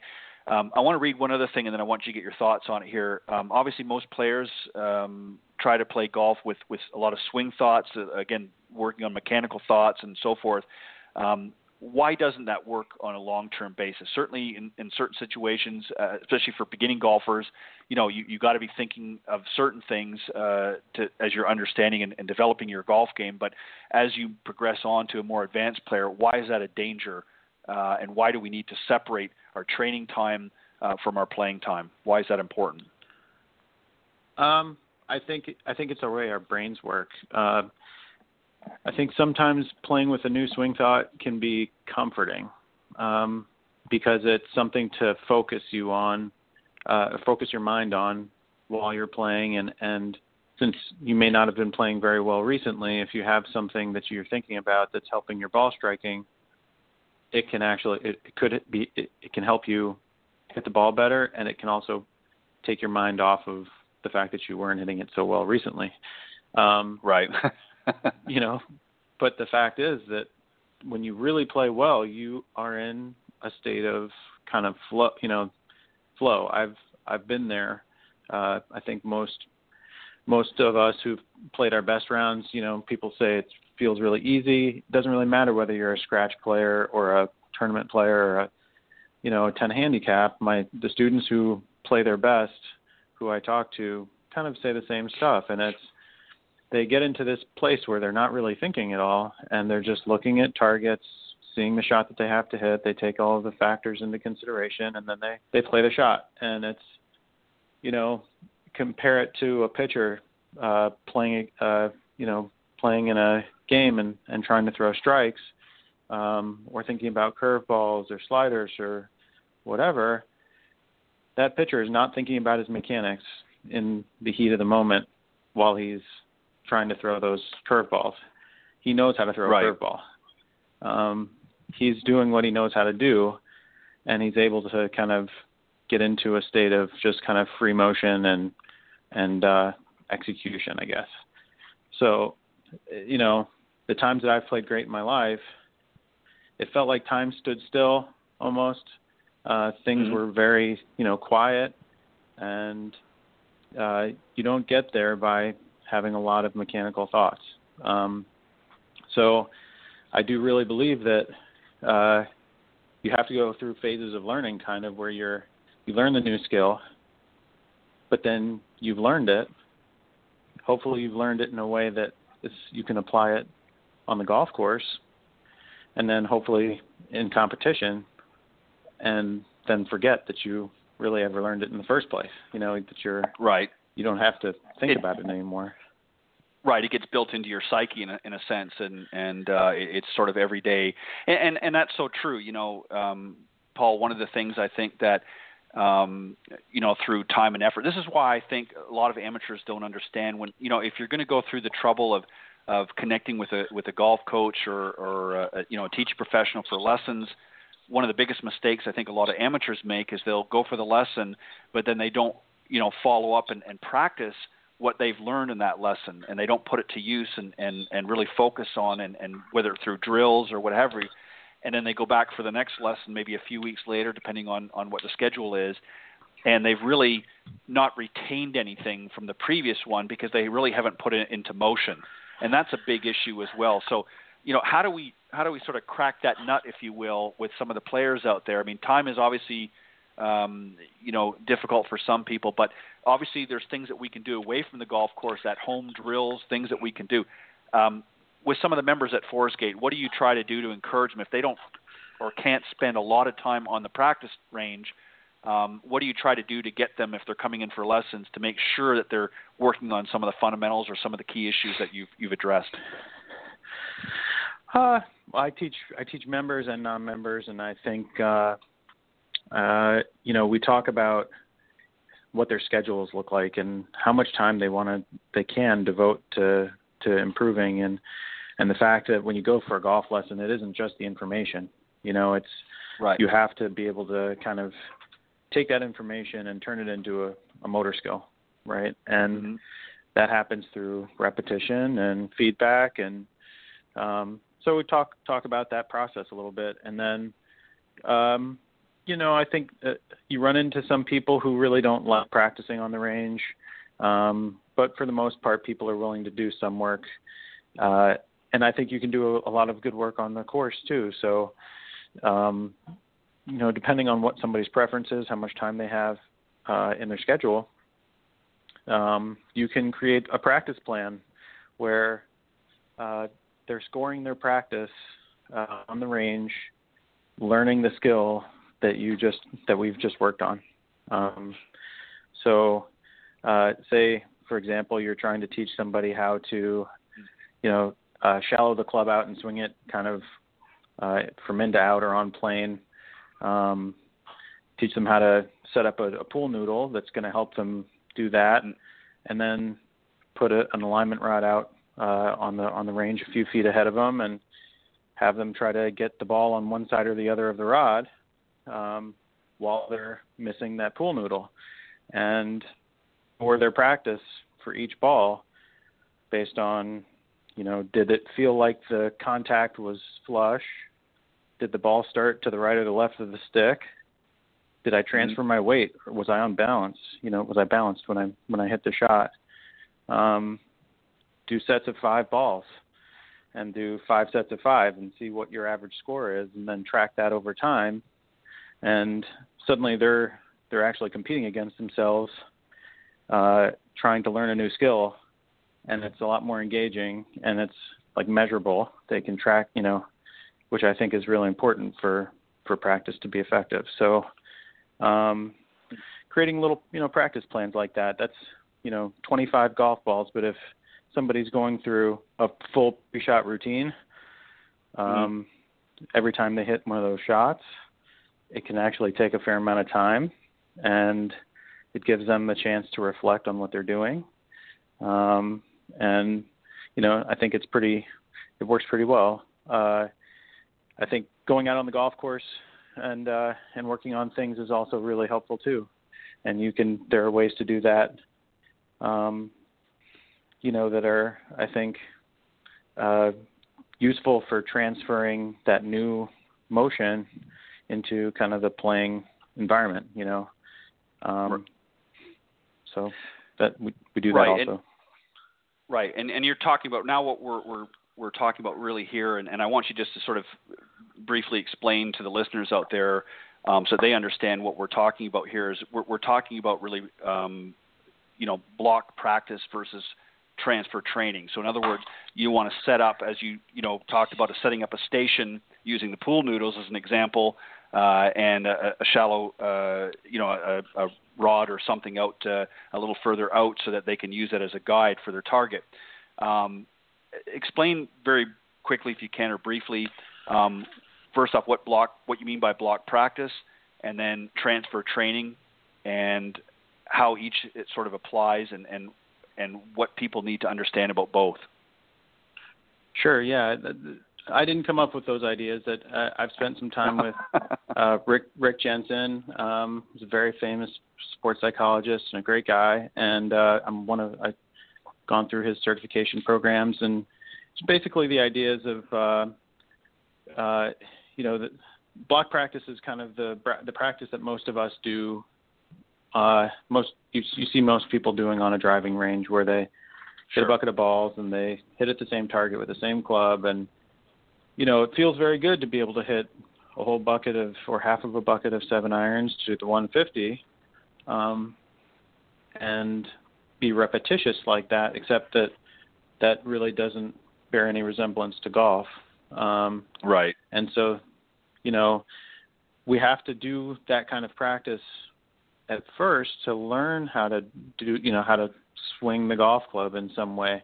Mm-hmm. So if I'm trying to change my motion, shallow the club out, start the ball to the right of the stick, to use that example, that's, that would be block practice. If you just did that, it wouldn't end up transferring to the course probably. You have to be able to kind of take that concept and go out on the golf course, find a way of working on it on the golf course, probably when you're not trying to shoot a score, and then, get comfortable with hitting shots on the course using that concept, and then eventually take it into play, try to shoot a score, applying what you've learned.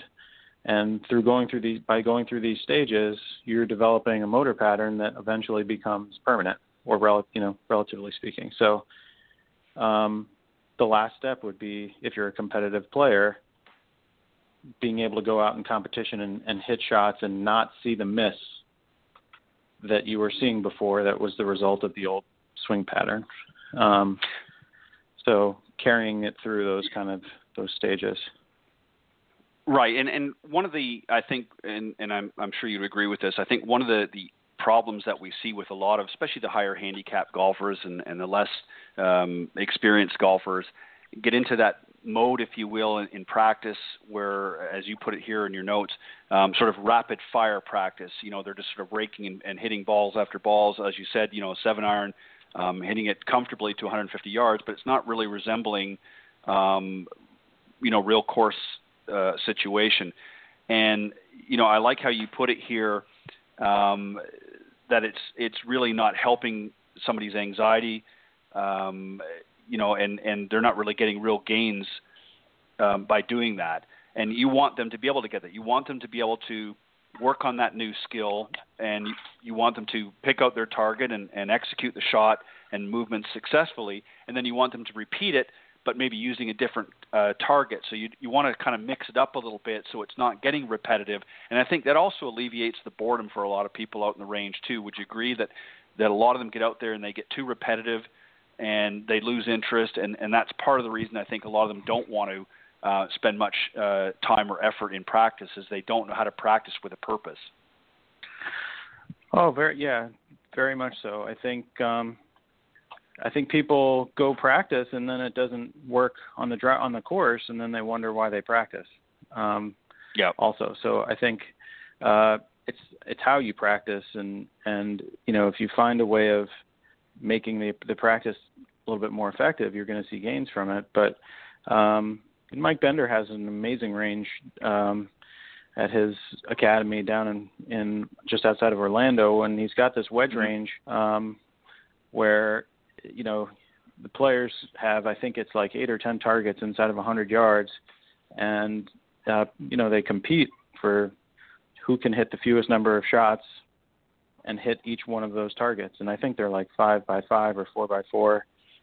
So, the players are basically hitting one shot at a time to different targets, resetting, going through a full routine, and that's basically what we're talking about. If you're learning, how to do something new in your golf swing, and all you do is the rapid fire repetition, it'll make you feel better. It'll probably calm you down because you'll start to see the ball fly well. But if you don't apply that in a kind of game-like, golf-like situation, then it's not going to be meaningful or transfer to the golf course. So once you feel like you've made some progress and you're starting to see the ball go high and maybe it's drawing a little bit, that's what you're trying to do, then you do absolutely need to start moving your targets around on the range if you're not going to go out onto the golf course and do it. And some of that depends on, if you're a member at a club, it's easier to go out on the course. right. and practice and kind of treat that like your practice ground. But, being able to hit a 5-iron with the same movement to a different target, going through a full pre-shot routine, full kind of intensity like you're on the golf course, and then switching and hitting another shot will really start to give you the feeling that you can execute it. And so that's kind of the transfer process. Yeah, and I think that really for a lot of golfers out there, as I mentioned earlier, I had the opportunity to sit down with 5 youngsters yesterday, and I call them youngsters because they are compared to me, but some of the questions, and we're going to get into this a little bit here, particularly with the intermediate golfer. He was the better of the group, and he's played a little bit more and has a better understanding. But there were still some things that he was confused about, and we're going to talk about that as we move in here in a few moments into talk about game planning and that. But one of the things that you point out here, which is very, very difficult, I think, is getting the average golfers out there to transfer, if you will, from that mentality of sort of just raking the balls and that. And that's I think that's been a hard thing for the golf industry to do, is because we've come out with so many great ways for the average golfer to be out there, and different games for them to play and that. But for some reason, they still sort of revert back to that rake and hit ball mentality. How do we break that cycle? What can we do that we haven't already done in your mind differently? I mean, obviously some of the better players understand the value, as you just pointed out. They see the results from some of the training that you're providing. But there's a lot of golfers out there. Is it that they're not getting the results fast enough and are just not relying or don't have the patience to go through some of these changes? What's your take on that? Oh, I think it's several different factors. I think the repetition feels really good. Sure. Golf is hard. And so if you can get to a point where you're repeating something very difficult and seeing that golf ball go where you want it to go, and the contact is good, that feels really good. And you see it even on PGA Tour ranges, Sure. So I think that tour players are getting to where they are and achieving what they're achieving, in a lot of cases not practicing in the most efficient way either. It's just that Sure. They have lots of gifts. But I think that, some of it is human nature. Some of it is, I think, is how the ranges are set up. Mm-hmm. If you have a mat with a ball tray right next to, where a right-hander would tee up a golf ball, and you pour your bucket of balls into that ball tray, it's that the range is set up for you to rake and hit. Right. So I think that to some degree you have to change that, and I'm not pretending that I know what the answer to that is. But I think that, I think it right. definitely is partly the issue. I think, offering lots of different targets on the range, and,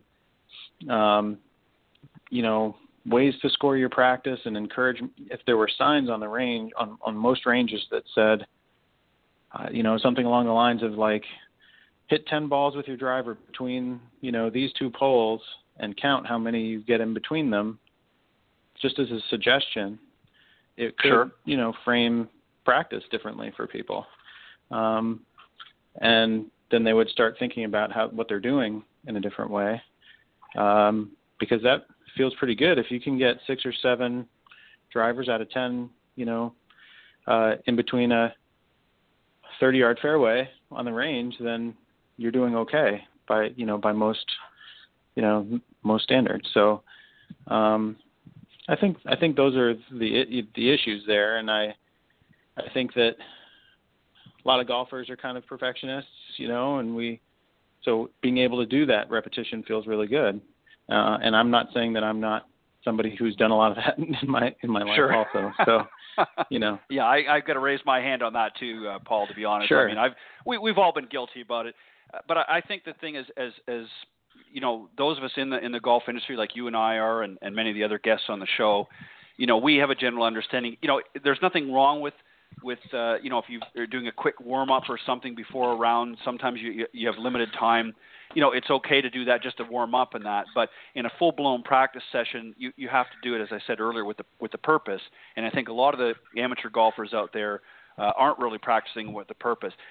Something else that you're a big proponent of course, is sort of keeping score of your practice and keeping your stats.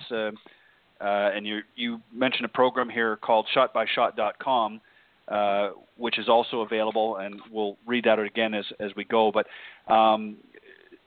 that's important too, is sort of keeping track of your practice sessions as well, keeping some stats. One of the questions that was posed to me yesterday by the intermediate golfer, his name was Michael, and he was 17-year-old, and he asked me, he said, one of the biggest issues, and this sort of falls into this next category of game planning, so we'll hold off on that, but just I'll pose the question now, and then we can talk about that a little bit more as well. But one of the questions that he had is he doesn't always know what club to select. He has a general idea of what he hits a distance with his clubs, but not really a very accurate. So this is where this sort of comes in with the shot-by-shot, correct, format of keeping stats, so you understand the distances that your clubs are doing. How can, not everybody has the ability to get out there and measure, or has a laser a range finder, that sort of thing. And you can certainly get out on the ranges, but unless you get right in line with the distance markers, it's not always 100% accurate. So what are some suggestions that you can do for people what stats should they be keeping, what they should be looking at during their practice out in the range or out on the golf course? What should they be doing, and how does the shotbyshot.com program work? So I use shot-by-shot with my client. It doesn't actually tell you how far you hit. It doesn't allow you to keep a record of how far you hit clubs. What it actually allows you to do is it allows the average player to get basically tour level stats on their skills. So proximity to the hole with their irons, with pitching, with chipping, sand play, putting stats that are pretty much exactly like the putting stats that PGA Tour players have. So the great thing about the program is that it's 20 years old and the body of data is very deep. It's like 250,000 rounds of golf in there. And Peter Sanders, who owns the company, also updates it with ShotLink data from the PGA Tour. So you can put your data in, enter your stats while you're playing, say whether you hit the green, whether you missed the fairway, was it in a bad spot, what did you have no shot, when you missed the fairway, how many putts did you have, and the distance of your first putt. And once you put all that information in there, after about 5 rounds, you have a very reliable set of, handicaps for each one of your skill areas, whether it's, driving, chipping, sand play, putting. And so he's able to handicap, each one of those areas and say, based on all of the data that I've got, you're putting like a tour player, but you're driving the golf ball like a 12 handicap. Right. So for a coach, it's extremely useful because most people aren't totally objective about what they need to be working on. And, we come to golf lessons mostly wanting to work on full swing, generally, I think. And so if you can get somebody to, start using this program, it's very, very useful in terms of exposing the things that might actually really help them score a lot better in a short period of time. Yeah, obviously it's helping, like you said, from a coach's standpoint, it's helping you very quickly to be able to identify where they're having the trouble issues in their golf game. It's not always, this was something too when I had my conversation with these young gentlemen yesterday, and I asked them if you had the opportunity to speak with, a PGA coach or a PGA teacher professional, what would be some of the questions that you would ask them. And it was interesting because it was very much, even though most of them, other than the one, as I said, was more of an intermediate player, the others being more novice and more beginning type players, really asked a lot of the same question. How do I hit the ball further? How do I hold the club? What clubs do I select? It was all sort of generally the same questions that we hear from some of the older players that we work with from time to time, whether it be, club members or if you're working at a resort or something. A lot of people come in with very similar questions. And, something like you're describing here with shotbyshot.com is now they're able to identify, by using a tool like that, able to identify and help the person that they're working with, in your case, have a better understanding of where some of their trouble areas are, and gives you an idea of where to start on working a program with them. Absolutely. It also gives them an idea of how they should prioritize their time practicing, which is, I think, goes back to what we were talking about before about how do you create a practice plan and, take advantage of the precious time that we've got.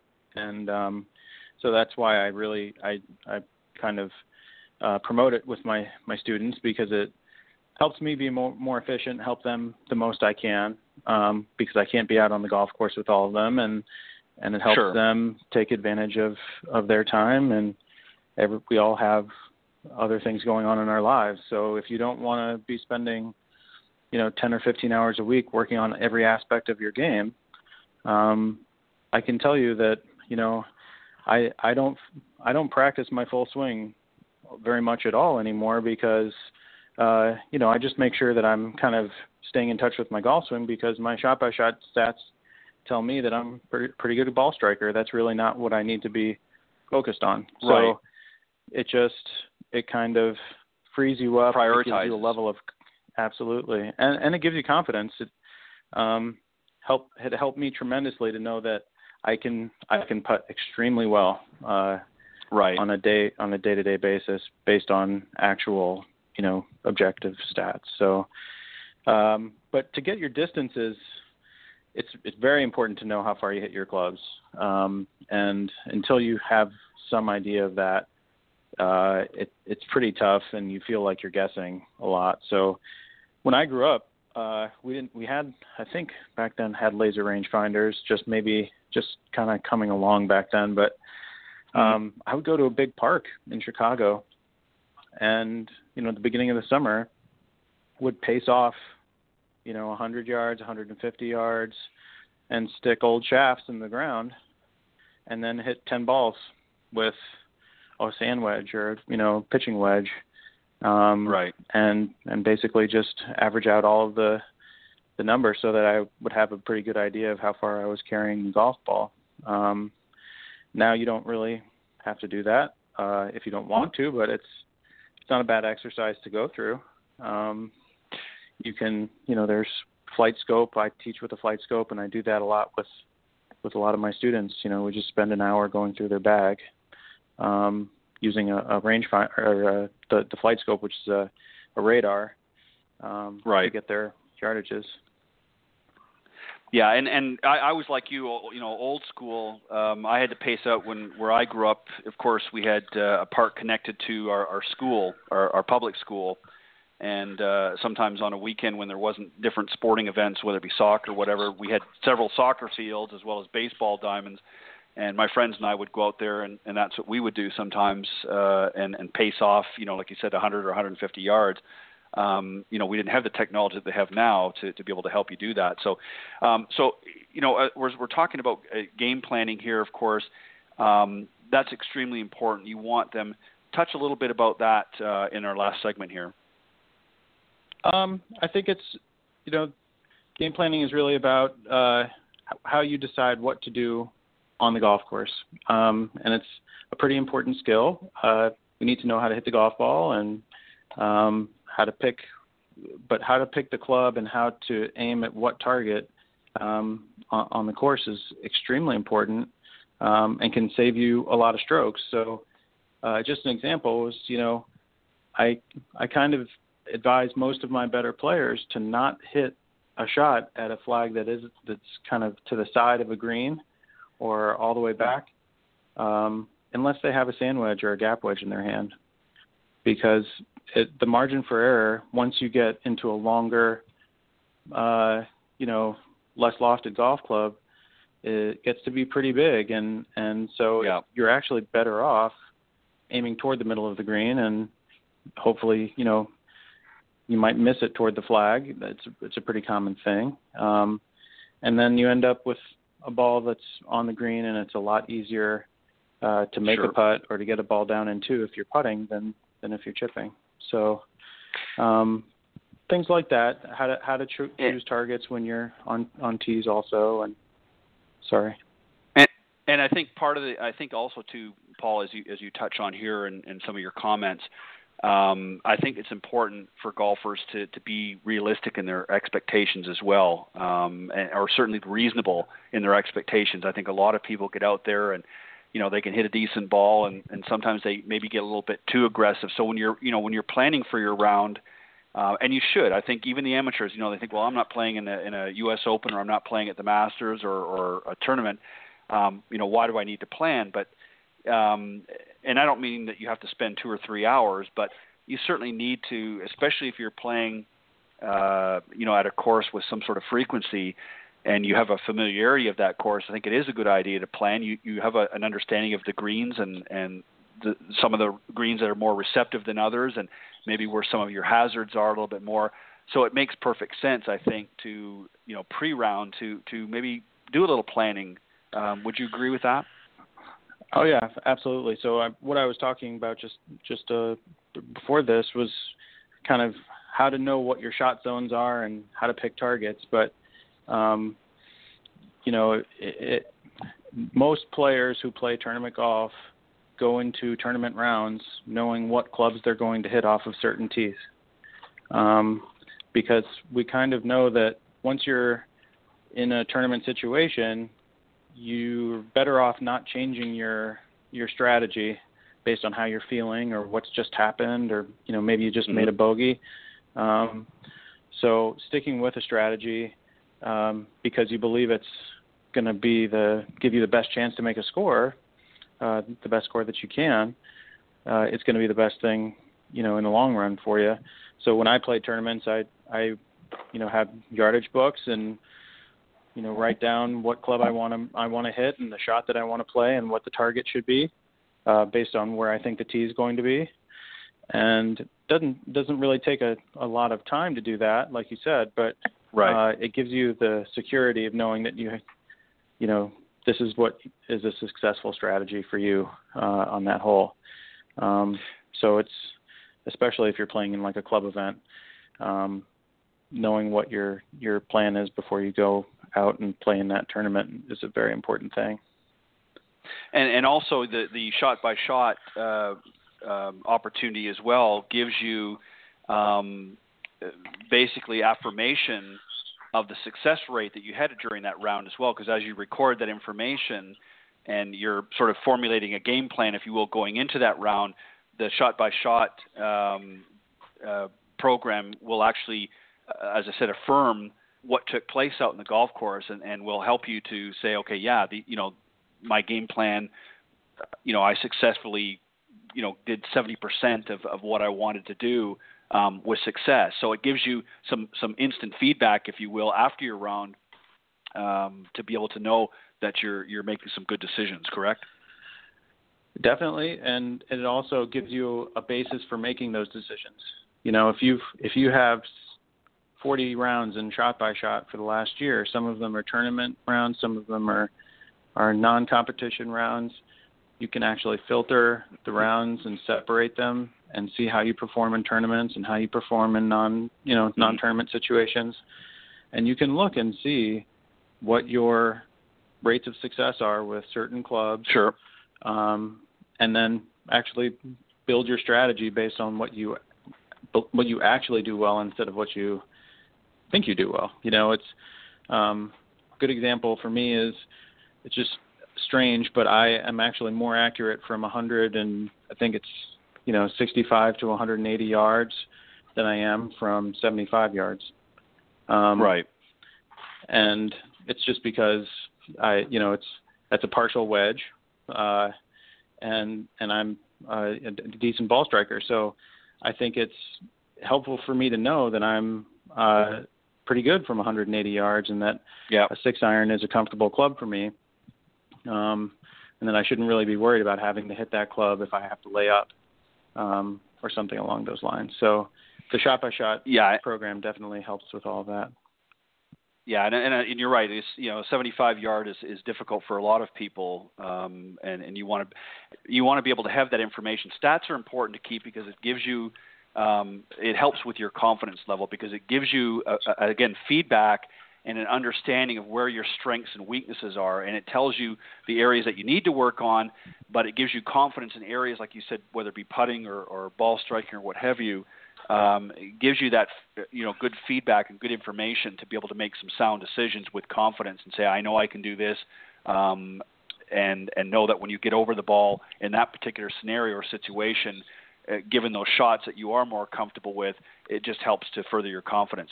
I want to ask you one final question because we got to wrap up here, but going into the U.S. Open, of course, you've had some conversation, I'm sure, with some of the members there. Those that you're working with, did you give them any tips or anything as they're watching the U.S. Open? Obviously, you want them to have fun and enjoy the tournament. But as I asked the guys in the panel earlier, did you give them any sort of thoughts to think about what they should try to take away from watching the event other than just, the enjoyment that they maybe could learn or incorporate into their own game? It's a lot to do with the game planning aspects of, what we were just talking about. I think, good example, what we just talked about, the 75-yard shot. Sure. The average tour player actually misses a quarter of their greens from 75 yards. So playing to positions where you're going to be successful, keeping the ball in play and out of that rough that looks just impossible, right? Some of the clips that we're seeing from the rough this week are the shots that we're seeing people hit are pretty amazing. So making sure that the ball is in play and that the next shot you hit, you can get a golf club on the ball and not have to punch out sideways or very similar to a lot of the advice I give a lot of my students. You have to choose your opportunities to take risks. You have to know who you are and play the way you're playing and choose shots that are compatible with that, and get the ball on the green. These players are not going to, they're not going to be aiming at a lot of these flags. They can't because the greens are so fast. Right. And, they're all excellent putters. So kind of a lot of the same, general ideas. Greens and regulation are king. Making sure that you're in a good position to try to make your par. I think the last time the Open was held at Oakmont, the winning score was 5 over, something like that. So I think so. Yeah, you're right. And it's all about positioning. It's really getting yourself in that position to execute your next shot, and that's really what it's all about. And you're right. Paul, I want to thank you for coming back on again. I know you're going to be stepping up for some future Coaches Corners as well, and I look forward to having you come back on. But I really appreciated that, and I enjoyed having you on this evening. And I always try to give all of the members out there, whether they be coaches or teacher professionals or entrepreneurs in the golf industry, give them an opportunity to come on and share with my audience some of their expertise. And it's not just to help the average golfers out there and even the advanced golfers, but it's really to help one another within the industry because, as I said earlier on the show with the other guys, it's really about sharing information amongst one another. So I always try to do that. I think it's a great format to do that. Can't always get that information out on social media, so I try to do that. So, Paul, thank you very much again for coming on Golf Talk Live tonight and being my special guest, and enjoy the U.S. Open this weekend. Thanks so much, Ted. I appreciate you having me. Looking forward to being back with you for Coach's Corner, and I think it's like a month. Yeah, I think so. So have a good one, and thank you again for coming on Golf Talk Live. Okay, thanks so much. Have a good night. You're welcome. You too. Bye-bye. Okay, that was my very special guest. Paul Kaster is the golf coach and director of instruction at Forsgate Country Club, and just a great gentleman wealth of knowledge, and I appreciate him coming on the show tonight. As we just wrapped up here, he'll be joining us in about a month's time back on Coach's Corner and offering some input as well. So on behalf of me, myself, and I, have a great weekend, everybody. Enjoy the U.S. Open. Thank you to all of you listeners for tuning in faithfully to Golf Talk Live each and every week. And thank you to all the sponsors and supporters of the program as well. God bless everybody, and I will see you next Thursday right here at 6 p.m. Central on Golf Talk Live. Thanks, everybody.